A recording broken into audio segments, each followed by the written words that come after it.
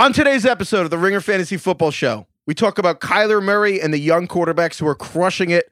We also put Hollywood Brown in the burn book. He's Bakersfield Brown now. And we discuss all the waiver ads you want, plus players on the Bears. Stick around.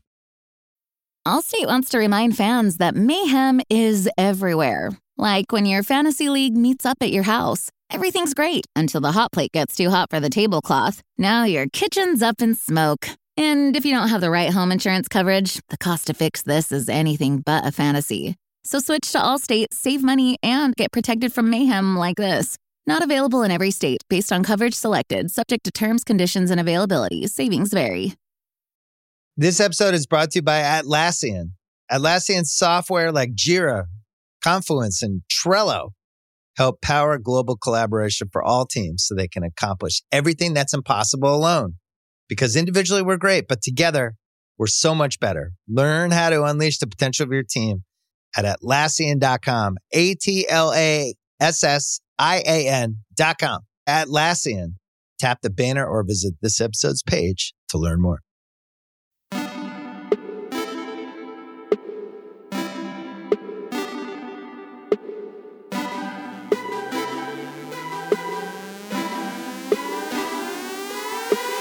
Welcome to the Ringer Fantasy Football Show. I'm Danny Heifetz here with Danny Kelly and Craig Horlbeck. DK, how are you doing? I'm doing excellent. How are you, Danny? I feel weightless, or rather like a weight has been lifted. Craig, how are you? I'm great. It's a crisp Monday morning here in Southern California. Feeling good. Feeling great. Let's just go right into this. Who won the week for you, Craig? Joey covers.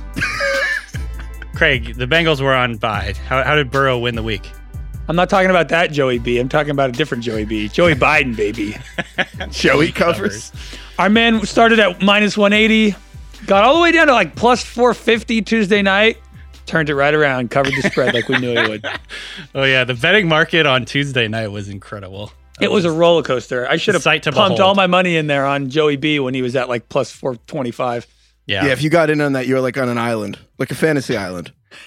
Good reference. For those that don't get that, that's the sex shop next to the Four Seasons Total Landscaping. I'm hoping that their sales explode about 300 or 400% this week. Speaking of exploding, there were some young gun quarterbacks this week that just absolutely jumped off the page. Yes. What a week. Segue. What a week. I want to start with Kyler Murray. I mean, that guy... Number one, he is this year's version of Lamar Jackson. Remember, I think in the summer we talked about this, like, is there anybody that could be a Lamar Jackson type league winner? I think it's Kyler Murray. Like, the things that he's doing, the pace that he's setting, especially as a rusher, is just incredible. Just to give you some context based on what happened last year, I saw this stat for Ian Hart. It's from PFF. Lamar Jackson's 2019 rushing line, 176 carries, 1,206 yards, and 7 touchdowns. Murray, this year, is on pace, 152 carries, 1,086 yards, and 16 touchdowns on the ground. I don't know if he'll reach that, but like that's just the kind of production that you're getting from Kyler Murray on the ground. Like he's like averaging double-digit points on the ground every week. Right, and so he's only played 8 games this year too, and a lot of like Patrick Mahomes is the number 2 quarterback. He's played 9. Yeah, Kyler's got a full game lead on the guy who's behind him. Well, no, we kept talking all season about how Russ was on historic pace and Josh Allen's on historic pace. Kyler Murray is now ahead of them. Kyler Murray is the most fantasy points through 8 games, period, ever. Well, it seems to be like every 4 weeks. Like the first 4 weeks, it was like, oh my God, Josh Allen. And then it was like the next 4 weeks was like, oh my God, Russ. And now it seems to be the next 4 weeks will be like, oh my God, it's Kyler.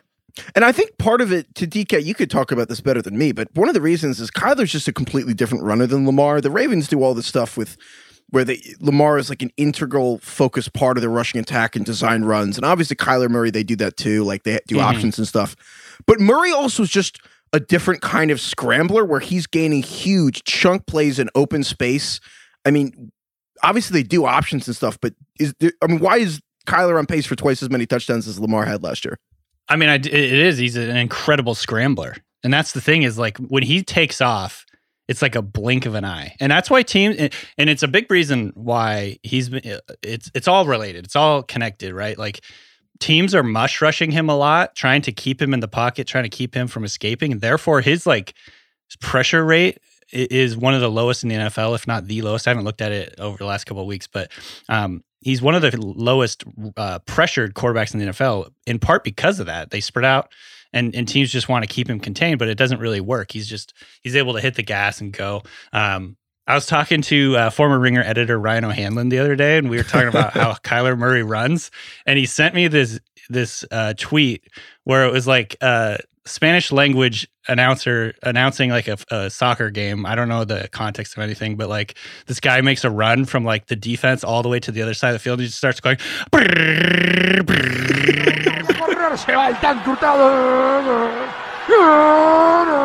downshifting, like, and I was like, oh my God, that is like, I can never watch Kyler Murray run without thinking of that.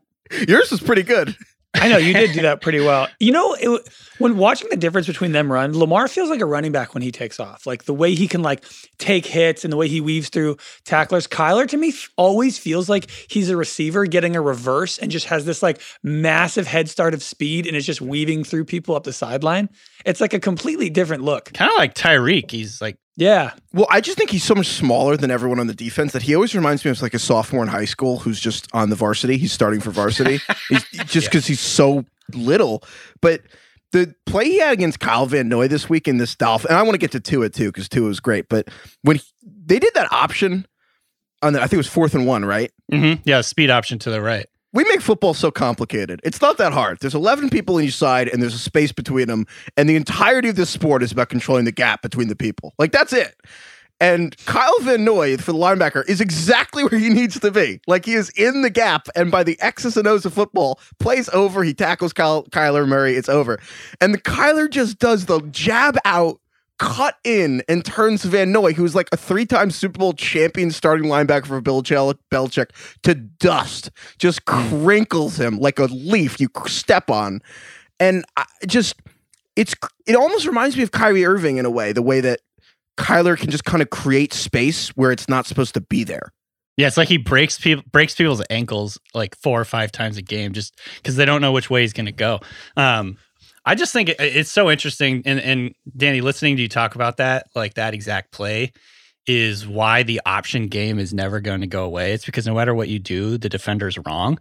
And I just remember, I'm just thinking back to like legitimately 2012, 2013, when a bunch of people are talking about how they're going to, like I remember Tomlin got quoted for saying, we're going to eliminate the option game or whatever. We're going to see how long people want to have their quarterbacks get hit. And it's like, man, the quarterbacks coming out of the college game are just too good, you know, like Lamar, Kyler. They're just like, there's a never-ending, like, guys are just getting so good at that option game in college, and then coming into the NFL, it's working. Herbert got crushed on one play, but got that. It's like the same thing on 4th and 1. They ran speed option. He took a hit, but I mean, is Kyler your guys' number 1 QB for the rest of the season, or would you have Russ or Mahomes?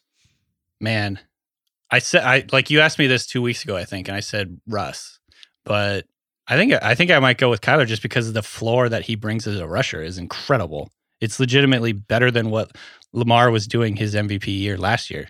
So in terms of the fantasy production from the rushing. So yeah, I would probably go with Kyler. I saw something interesting on PFF about Kyler Murray's passing. And it's actually not what I would have thought. I think because he's a mobile quarterback, people would assume that when he scrambles out, he's a good passer when he moves. And that maybe, because I know he's been up and down as a passer this year. And I think whether it's just like the stereotype of rushing quarterbacks or not, but I think people assume that in the pocket, they're not as good and out of the pocket, they're better. Kyler is the exact opposite. He's like one of the best passers in the league inside the pocket and one of the worst outside the pocket. Yet you would think you'd want him outside the pocket because he's so elusive as a runner. Lamar was actually the same way last year. Lamar last year, I mean, when he broke the rushing record for a quarterback and everything, Lamar was the highest rated quarterback in the pocket by EPA per play, which is like the best quarterback stat. And Lamar was number 1. So that's interesting that that's the case with Kyler as well, where inside the pocket, they're better than outside when throwing. A lot of that has to do, I think, with when you get outside the pocket, the structure of the play breaks down and it's much more random. So like the quarterback, instead of going through his 1-2-3 read and knowing exactly where his receivers are going to be and in general, knowing where the defense should be and all that, that goes out the window when you get outside the pocket, and then they kind of have to improvise. So generally speaking, I guess that's true. Yeah. Out of structure plays are just more random. So that might be part of why, but I mean, he's dangerous outside the pocket too. I think he's made plenty of plays. So Kyler was great in this game. Tua was also great in this game. We got to talk about Tua because DK, you love Tua. We all love Tua. I mean, yep. He looked kind of bad against the Rams, who have a great defense. comes in against Arizona, looks unreal. I mean, he looked like I had hoped and envisioned that he would look, in the NFL. He made a couple of really beautiful down the field passes, like Heifetz, you said. His downfield pass is just beautiful, like the way it comes off his hand, just bounces off his hand. The other thing that I thought was just really apparent is he looked more confident. I don't know if that's like, yes. That's a very untangible thing, but to me, he just looked more dialed in. He looked a little tentative, and that'll happen when you got Aaron Donald in your face for half the game. But yeah, he just looked more comfortable and confident. He kind of got his mojo, and I think we saw that he escaped a couple of plays, like had a couple of Houdini escapes, and scrambled for like 35 yards. And so I think it was really promising. Add in really huge games from Josh Allen. There's just like right now, the NFL's young quarterback group is so exciting. Justin Herbert, Burrow, Lamar still Lamar's totally flying under the radar too this year because he's struggled relative to his MVP campaign last year, but he's still really exciting. I mean, the NFL is just in really good hands at the quarterback position. And by extension, like fantasy football is in such like the future is so bright for so many teams. And that obviously translates to like big time points of the fantasy positions too. So it's exciting. So I wanted to ask you guys about, if you look at the top 12 quarterbacks right now in total points, around the 11, 12 areas like Teddy Bridgewater, Carson Wentz, that's 11 and 12, kind of surprisingly.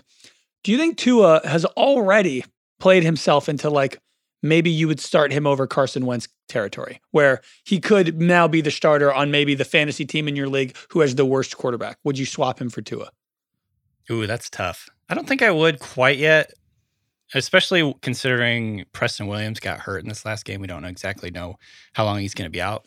I think you're going to see a lot of variation. Like it's going to be high variation scores from Tua this year. Like he had like 20 or something last week, and then next week he might have 8.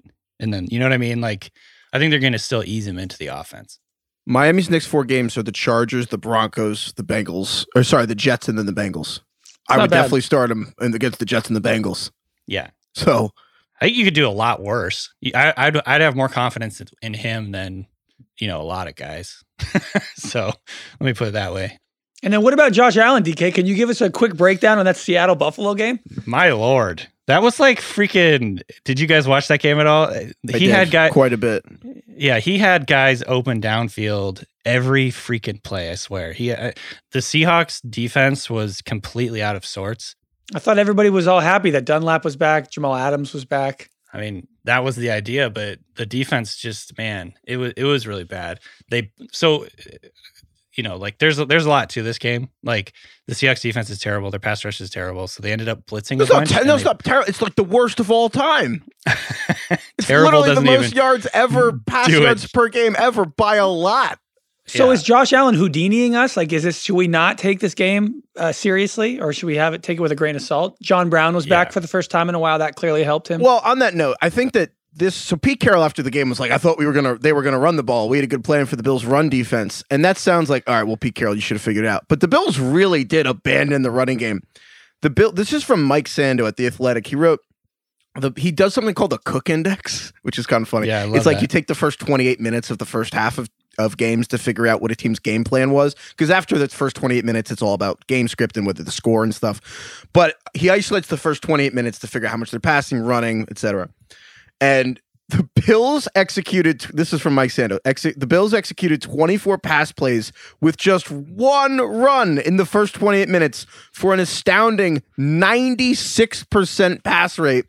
That figure ranks number 1 out of 10,472 offensive NFL team games since the year 2000. That's insane. It was the pass heaviest game plan ever in the 21st century NFL, which probably means ever in NFL history.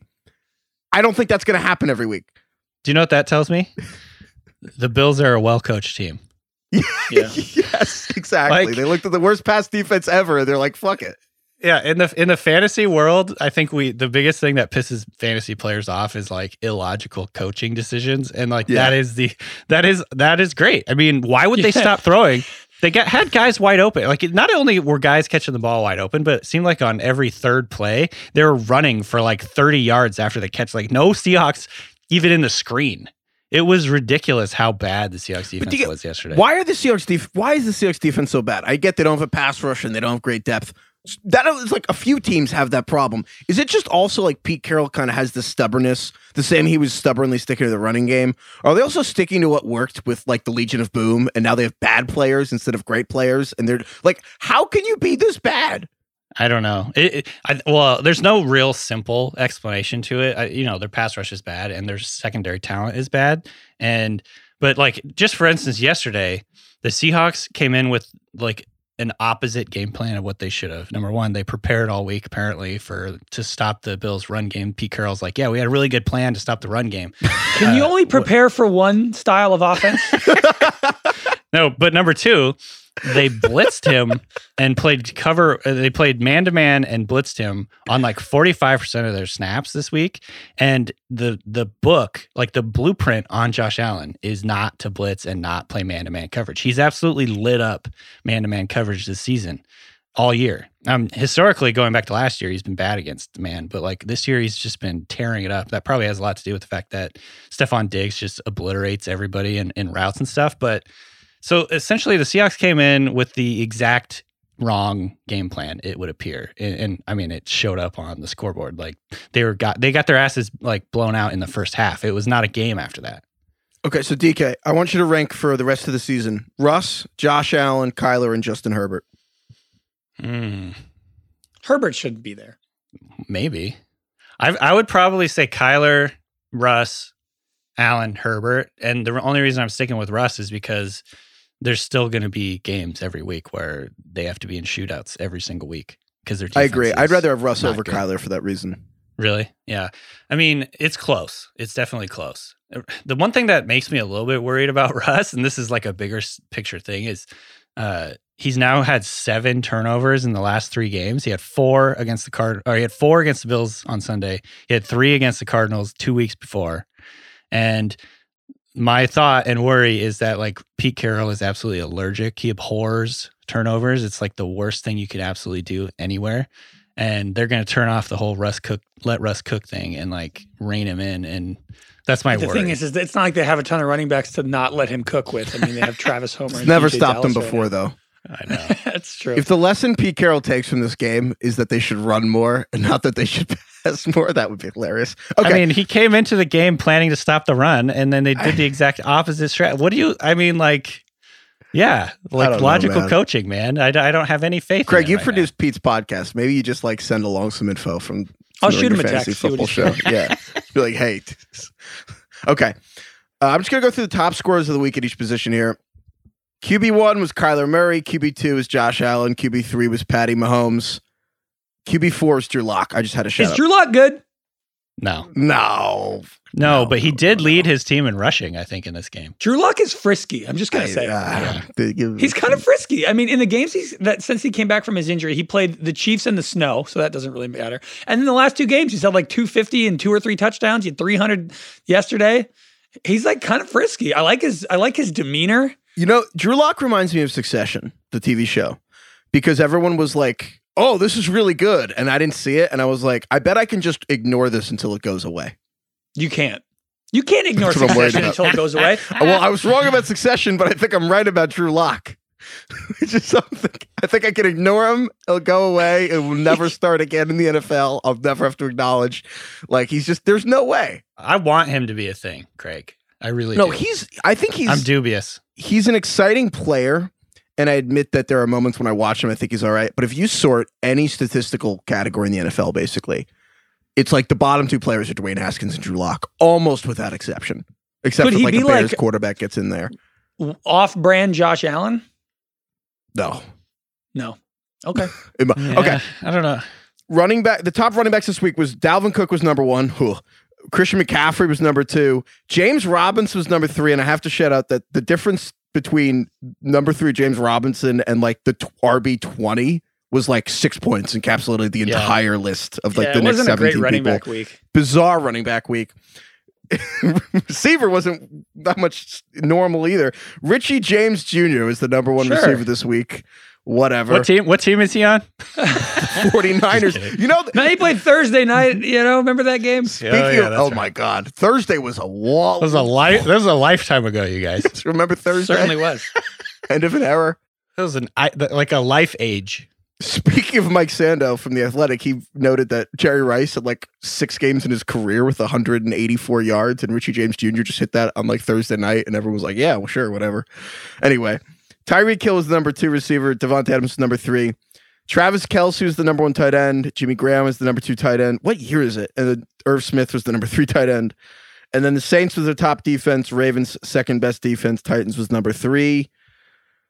DK, other than Joey Covers and all these young QBs, who won the week for you? I'm going to go with Dalvin Cook, who looks just like a world beater right now. I mean, and actually I was going to ask you this question. It's related to the quarterback thing. Like, is there any other non-quarterback player that you'd rather have, well, even including quarterbacks? Is there any player you'd rather not have than Dalvin Cook right now? I think the only one that I think is close is Devontae Adams. Yeah. I think it's 3 people. It's Adams, Kamara, and Cook. He looks legitimately like the league winner this year. I mean, he had 225 scrimmage yards and 2 touchdowns in back-to-back games, which is only the 3rd time that's happened per NFL research. Deuce McAllister in 2003 did it, and then Jim Brown back to 1963 are the only other running backs in NFL history to do that. So it's pretty insane. Remember when you guys you made fun of me because I thought that our FanDuel best ball lineup started in week 8. And I had Dalvin Cook, and he just decided to do it again. Yeah, that karma, I guess. So he has 80, and this is in half PPR. He had 85.8 fantasy points over the last 2 weeks, which is easily the most of any skill player. So for context, remember when Kamara was just tearing it up in like winning weeks for people in the beginning of the year? In weeks 1 and 2, Kamara had 72.1 points combined. Cook had 85.8 in the last 2 games. He's absolutely gone off. So yeah, I think like in terms of the running back position, he is the clear-cut RB1 the rest of the year, and it's probably not really close. Like Kamara still very good, but like with Michael Thomas coming back, he's going to eat into some of his targets, and I just don't think it's going to be the same with Kamara. If you think that the rest of the season kind of plays its course, do you think Dalvin Cook is a top 2 fantasy pick next year? That's a good question. Yeah, could be. Sure. Him and maybe McCaffrey. Justin Jefferson and Adam Thielen just drop off the map. Are you saying that they're just going to be like this the rest of the season, or Cook is? Well, they didn't drop off the map and play. Kirk Cousins threw the ball 21 times. Like, I mean, that's how the Vikings want to play, though. So by nature, we're talking about Thielen and Jefferson. Like, they have to be on the bubble. I mean, Thielen, you're going to have to play, but is Jefferson? If this is the ideal Vikings game script, Jefferson's not startable. That's the problem. But luckily, the game script that the Vikings want to play, they don't get to a lot because they're always losing. Well, that's all I'm asking about Cook here. It's like we have to make a decision. Yeah, I mean, at least he has a little bit of a floor because he can like put up some receiving stats as well. I think it's probably him and Kamara and McCaffrey at the top. TK, you can make the bold claim that Dalvin Cook will not continue to put up 80 points every 2 weeks. If you want to stick there, Jefferson, look at some breathing room. All right. Yeah. All right. So I think that's a good winner, DK. I think it's probably the correct one, other than Joey Covers. Craig, who's your winner for this week? Mine is the new class of elite wide receivers in fantasy football. So in my mind, there's officially a new group of the wide receivers that I'm the most scared to face in a fantasy matchup when I see them on the other side. You hate to see like, God, you don't want to see the person. You're like, God damn it. This guy's like his projection's 14, but he's definitely going to have 28. Yes. Okay. You know what I mean? Yes, I do. I know exactly what you mean. Last year and the last 2 years, I think this was the group. It was like Julio, DeAndre Hopkins, Michael Thomas, like Mike Evans, Odell, Devontae Adams, Tyreek Hill. Those were the guys you saw them and you were like, fuck. I know I'm going to get killed. Like the projection's wrong. Right. Like hopefully they get hurt in the first quarter. Yeah, like, God, can he cramp up today? Damn. Yeah. There's nothing worse than when like the first drive of the game, it's just like Aaron Rodgers just churns down the field and throws a 20-yard touchdown to Devontae, and there's like 8 minutes left in the first, and you're like, oh my God. He already has 11? So I think there's a new group now. They didn't start 2 guys. Like they started 2 guys that were like hurt, and they're still going to beat you because they have Devontae Adams. Yeah, maybe it should be called the receiver that scores enough points for your entire lineup of receivers. But the new group, I think, is officially Devontae Adams and Tyreek Hill still. But now I think it's DK Metcalf, AJ Brown, Tyler Lockett, and it was Calvin Ridley before they got hurt. If you look back at Yahoo's projections of DK Metcalf this year, it took until week 8 for them to project more than 15 points for DK Metcalf, which he did. Jeez. And he had more than 17 in 4 of his first 5 games, and they still would not do it. It was like 14.2, 13.8, and he was just killing people. And it's the same way with A.J. Brown. They have yet to project A.J. Brown for over 13 points, even though he has gone over that in 4 of 5 games since being back. He has a touchdown in every single game since he's been back. And DK Metcalf has had over 100 yards or a touchdown in literally every game of the season but one. It's just, there's a new class of wide receivers that we have to take seriously.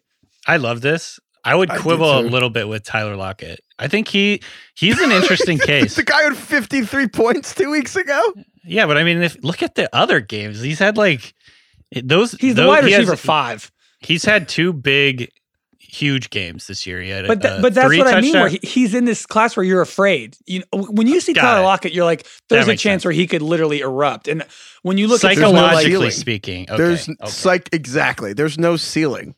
When I see Julio Jones now, I don't think, oh God, he could go 12 for 160 and 3. And I think that for Tyler Lockett. That makes sense.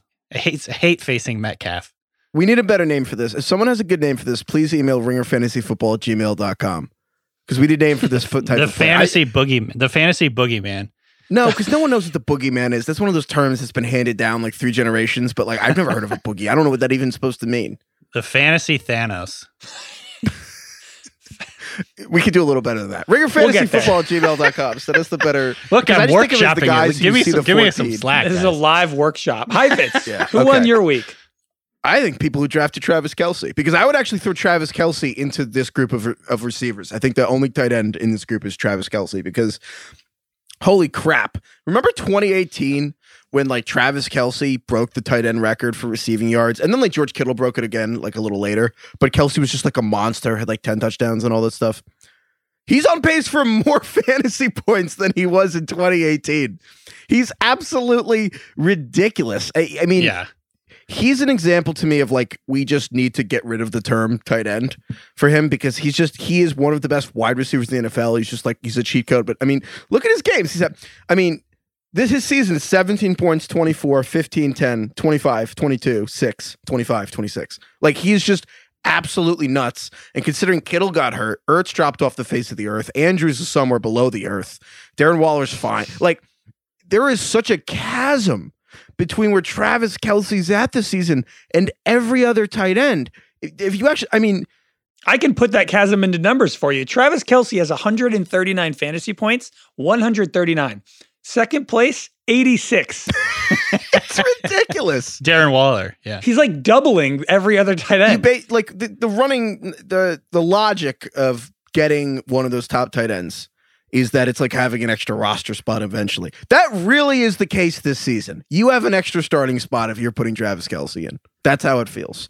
Craig said in August that like Travis Kelce was the guy that he never drafts, and then after the draft and for the rest of the season, he immediately regrets not drafting Travis Kelce. I've been thinking about that ever since you said it, and it's so true.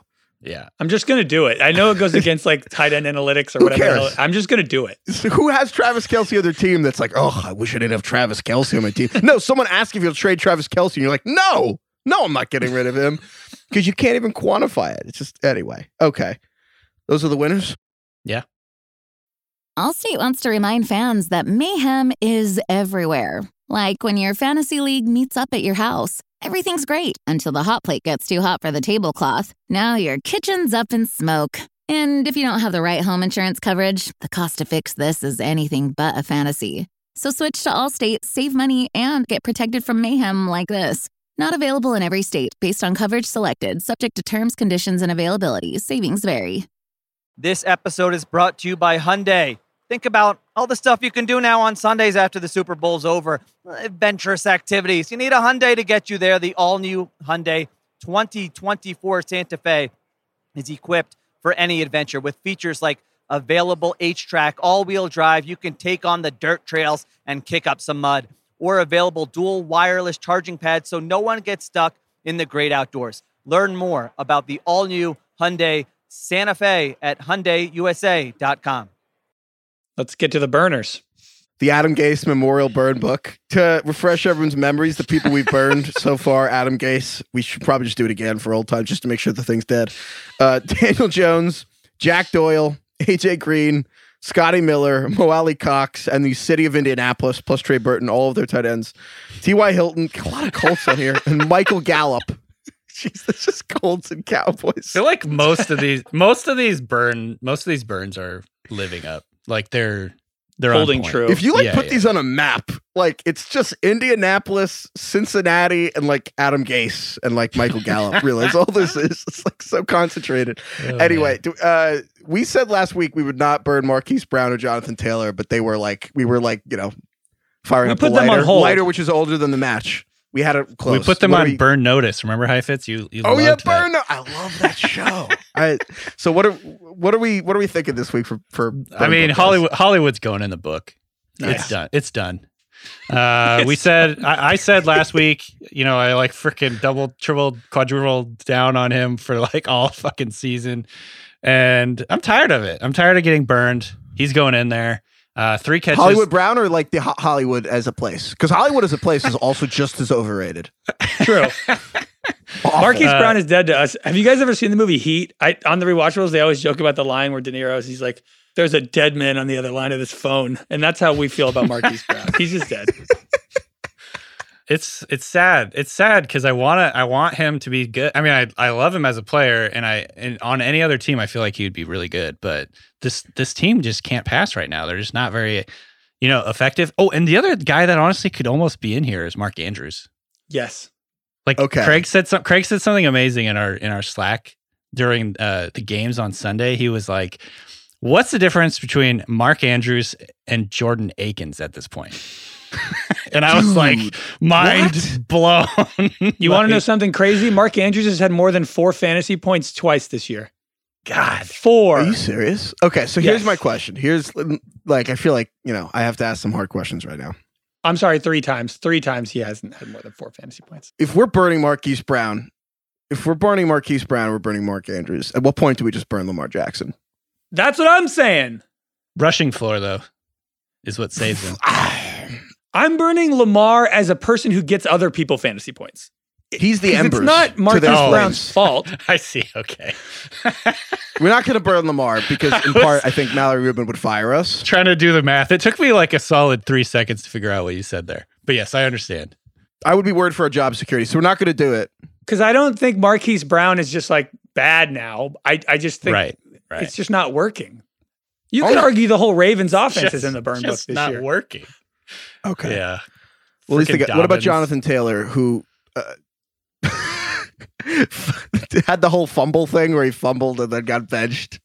It's always something. Frank Reich was like, "Oh, I wish we could have got him more touches," and it's like, it was a whole thing with like the running back coach was unhappy. We don't know. Are we putting Jonathan Taylor in the burn book or what, guys? I was originally going to say yes. I think I need another week. I just need one more week. Just one more. I'm like, I can't quite quit him. He had a touchdown if he didn't have the touchdown, I think I'd be like, absolutely. But they were playing the Ravens. He fumbled. Next week, they're playing the Titans. I want one more. Jordan Wilkins had 11 carries to Jonathan Taylor's 6. Taylor also played fewer snaps than Wilkins and Hines. But I think he got benched after the fumble. The week before that, he had an ankle. I think we should burn him, but I'm going to enable your bad behavior, Craig, for at least one more week. I like to see it. I like to see Craig just stringing this out for as long as possible. It's kind of fun. It's like what I did with Brown. My Brown thing goes back to last year. I'm fine. Oh, I remember. Yeah, I know you remember, Danny. You remind me as often as possible. I'm actually impressed with your restraint during this whole podcast. So Heifetz has an alert on his phone, like a reminder set every morning. It's text DK about Marquise Brown. Yeah. Hollywood. God damn it. All right. We're moving on. Should he change his name from Hollywood Brown to like Bakersfield Brown? Is that an LA joke? Because I don't get it. I don't know the neighborhoods in LA very well. Bakersfield's not in LA. It's just like the most random, boring city in the middle of California. Okay. Let's make this the poll for the week. What random city should we rename Marquise Brown's nickname after? Because he's not Hollywood anymore. Whether it's LA Hollywood or Florida Hollywood, he's not Hollywood. What is the random city he should be from now? Shitty. Shitty. How about Van Nuys? Just like the Valley. Is that where they Valley, shot all the bro. porn in the 80s? We could do Bakersfield, Van Nuys. I mean, do we want to go random California? We could do Stockton. If only Fresno. Kevin Clark was here to do the random Florida cities. Oh yeah, he would go crazy. All right, one of the options will be a random Florida city we get from Kevin Clark. But Okay, sure. We'll go Van Nuys. Bakersfield. Like Modesto? I like Stockton. Stockton Brown. Okay. That's good, actually. All right, one of us will text Kevin. We'll get the fourth, this Florida city. All right, but that's perfect. So yeah, check the poll on your Yes. Spotify app. Scroll down below the episode title, and you should see it. Please vote. We really want everyone to be voting at these. So, this is very important research we're conducting here. All right. Let's move on. Let's go Bakersfield. Let's go to the waiver wire. By the way, I feel like we should say Hollywood is not named after Hollywood, California. He's named after Hollywood, Florida. So none of this actually makes that much sense. Name another town. If you're going to name Florida. yourself Hollywood Brown, then most people are going to think it's Hollywood. Like, I'm sorry. Let me tell you something, DK. I did not know that. Thought it was after the. I just wanted to say that. That's like you're like, I'm Rome Heifetz from, Rome, New York. Like, Look, I just wanted to preempt all the Twitter ats that we were going to get. Oh, you're right. Thank you for saving us. Okay. Yeah. That was smart. My Monday evening is now saved. Thank you. All right. Let's get to the injuries from this week. There were kind of a lot. Matthew Stafford, in addition to the, dozens of NFL people who had coronavirus. Matthew Stafford suffered a concussion. He was cleared from protocol after the game, but he left the game. Kyle Allen suffered a bad ankle injury. He's probably out for the season for Washington. That's an understatement. That was probably horrifying. He's definitely out for the season. I don't even want to get into That was very grotesque. I did not watch it. Alex Smith replacing Kyle Allen after that moment was quite the gamut of emotions at the end of quite an emotional week. That's all I'm going to say there. A lot of feelings. All right. Speaking of which, receiver Mike Williams almost caught the game-winning touchdown and then dropped it and then suffered. And I'm not sure if it was a neck injury, but he walked off the field. So not sure if his status at the moment. That. Yeah. Preston Williams for the Dolphins had a foot injury, also not totally clear, had the severity of that at the moment. Laviska Shenault for the Jaguars had a hamstring injury. Christian McCaffrey was unreal in his return and then had a shoulder injury that seems more likely than not to keep him out of week 10. Obviously, if you have Mike Davis, you're going to want to play Mike Davis if McCaffrey is out. And then David Johnson had a concussion for the Texans, so he's in concussion protocol. David Montgomery for the Bears is in concussion protocol. Justin Jackson for the Chargers seemed to hurt his knee on the first play of the game. So that's wild. And then tight end for the Broncos tight ends, Noah Fant had an ankle injury. He hobbled off very early in that game. And then I cannot pronounce his backup's name. Albert. People just call him Alberto. Akui Bunam, I believe is how you say it. Alberto also had a knee injury. And then Jack Doyle, who's in the burn book, he's in concussion protocol. So that's quite a bit of injuries. Fant did come back. Fant came back and played, but I think he's just going to have this ankle injury for the whole year until he misses more time. He just might be able to goose egg you. Okay.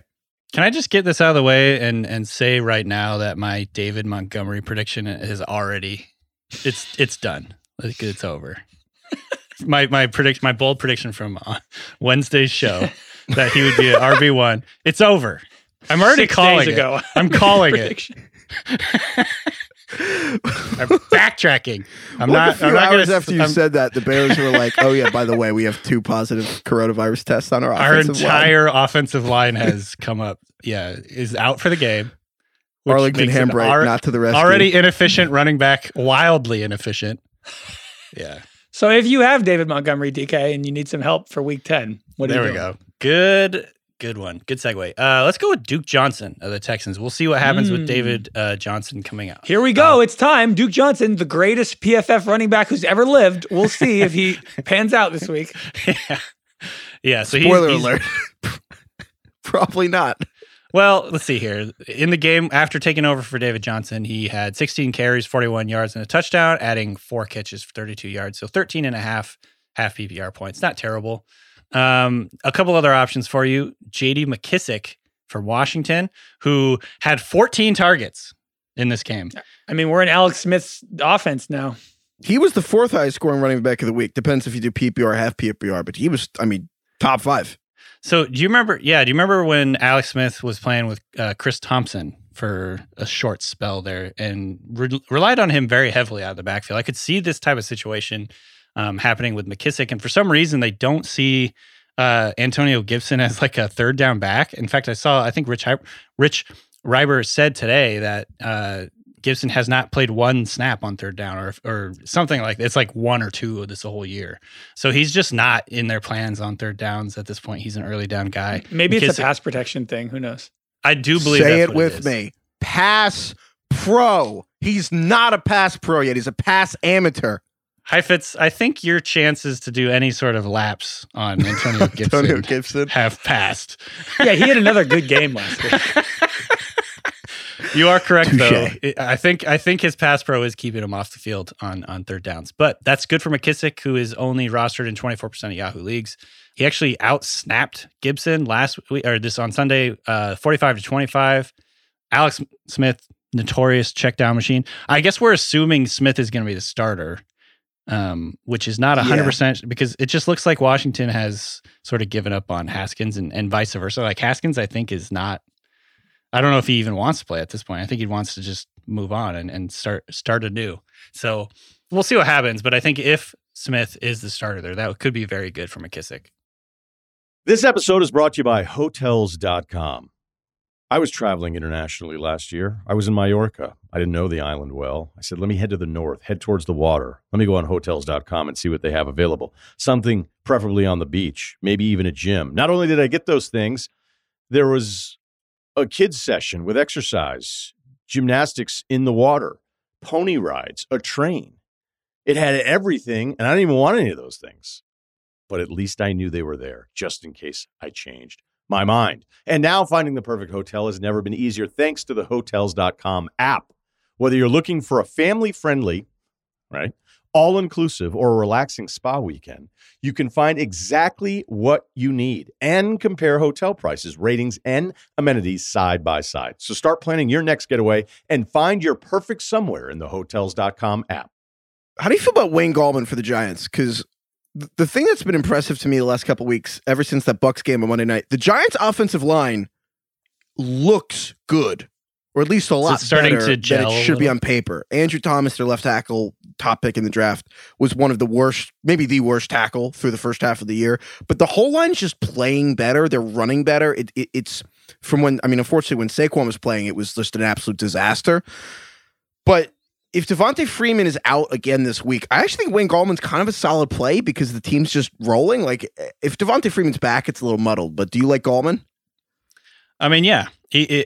Again, the Giants' backfield isn't necessarily something I'd be targeting, but Gallman, the last 3 weeks, has had double-digit points in half PPR.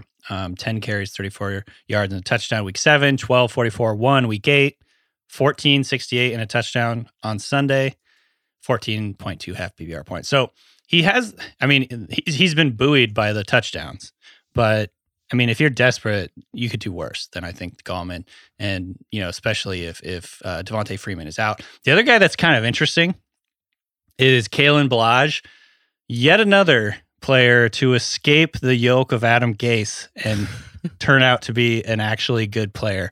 Kalen Ballage looked pretty good, which was shocking to me because he's sort of become like a punchline of, super duper athletic guy that just isn't good at football.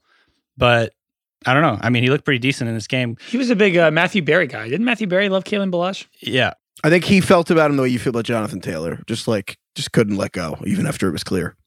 This just supports my theory that most running backs are just pretty good. The reason people like Ballage coming out of college was he's like absurdly athletic, But isn't Jonathan Taylor absurdly athletic? Yes, he is. It turns out that you need to have some sort of vision in everything to play football, Craig. But I will say it helps to not be on Adam Gase's team. But to be clear, we're talking about the Chargers' fifth-string running back here. We're talking about Austin Eckler, who's hurt, Justin Jackson, who got hurt, Joshua Kelly, who's been bypassed for some reason, Tremaine Pope, who got into concussion protocol to land on Kalen Ballage. What are the odds that Kalen Ballage remains a consistent freaking player for this team? I don't know. Probably pretty low. I totally forgot about Troy Wayne Pope breakout game last week too. Man, they just been cycling through these guys. Regardless, Ballage, 15 carries, 69 yards and a touchdown, added 2 catches for 15 yards. Going into Monday Night Football, he's the RB4 in half PPR. I feel like the running back position right now, though, is just in such a state that you kind of have to go with these guys sometimes. Like I was starting DJ Dallas in a couple of leagues, JaMychal Hasty. It's like right now the running back situation is kind of grim. Yeah. So and let's scrape the bottom of the Cold Stone cookies and cream barrel here to talk about if the Bears running back situation. I mean, if Montgomery's out, you could do Ryan Nall is there, Cordarrelle Patterson. More like Ryan Nah. Like this is my line. Not to Ryan Nall, not to Cordarrelle Patterson. This is the more than the Dolphins. Well, maybe not more than the Dolphins. Yeah, no, more than the Dolphins, more than any other team in the NFL. This is the one where you will not find what you are searching for digging through this backfield. The offense is a catastrophe. The people who love this team and root for it and watch it every Sunday don't want to watch this offense anymore. You don't want to watch it as part of your fantasy hopes and dreams. David Montgomery, I'm going to top of my head. He had what, like 17 touches for like 35 or 40 yards or something total? Yeah.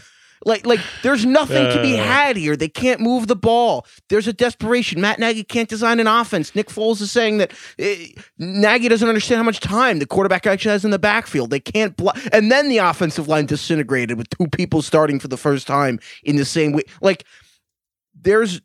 I would be genuinely shocked if anything of consistency and dependency emerged from this backfield. And you talk about David Montgomery going down. I don't want any part of it. Let's rank the running back waivers this week. Who's number one? Yeah. Or at least top tier? It's got to be Duke, right? That's tough because Duke is probably only going to be like good for a week, if David Johnson does miss the game. So who of these guys is going to be? I mean, I guess McKissick. Call me crazy. I think it's J.D. McKissick, and this is purely for PPR leagues. But the thing is, Wayne Gallman, maybe he gets you 12 points next week or whatever. But like, I feel like once Freeman comes back, it's going to be real. Like you're going to be just kind of hoping that one of them gets a score. Duke Johnson, I agree. Like it's just been frustrating for like years with him, and I don't think that's going to change because he's just not the in between the tackles guy the Texans need. But McKissick, he's pretty good. Like ignore the Washington jersey and just like when he was on the Seahawks, he's an explosive player. And to DK's point, I mean, Washington can have a shitty game. He can play a shitty game, and he can still get 7 catches and get you like 11 points. Like, if you're in a PPR league, I do think there's something to just being a checkdown machine. He had, 9 catches for 65 yards in this game? He just has such an easier to envision path for contributing to your team than anyone else on this list to me. I can't really believe I'm saying this, but I think McKissick's clearly the guy, even just as the third down back for Washington. I do too. Yeah, I agree. And then Duke. And then from there, to me, it's just a toss-up. I mean, I guess you could go Gallman, Ballage. None of these guys are going to be reliable. It's going to be more like a desperation play type guy. But it is desperation, even by the 2020 standards. I think Ballage, Patterson, and Nall are desperate. Okay, receivers? Yeah, let's move on to the receivers. I want to start out with Curtis Samuel, who has honestly just been really good. I feel like it's taken us a while to kind of believe that this is for real or that he's here to stay, I guess.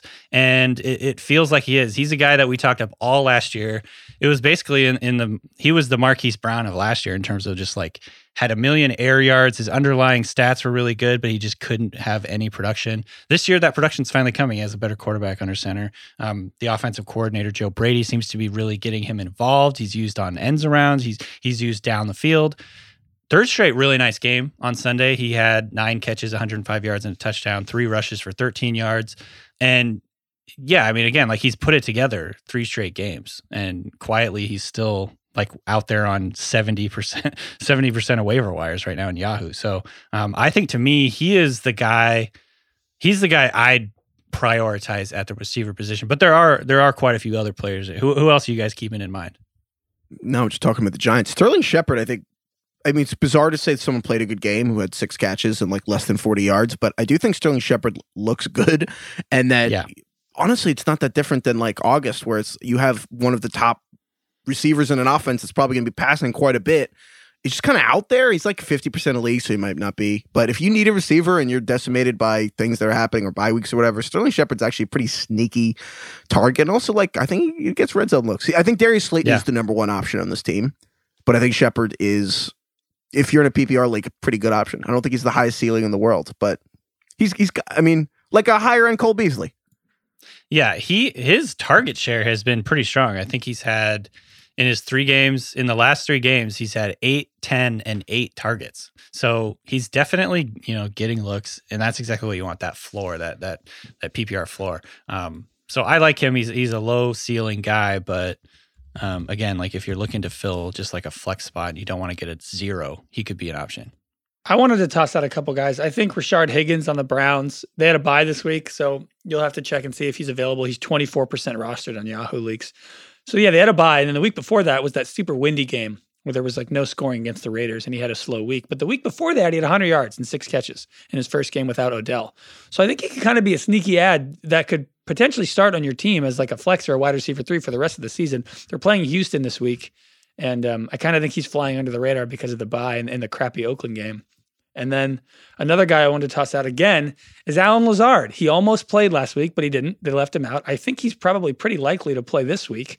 And the Packers have still yet to find a strong second option. Lazard is only 38% rostered in leagues. I would go grab him. Yeah, I agree.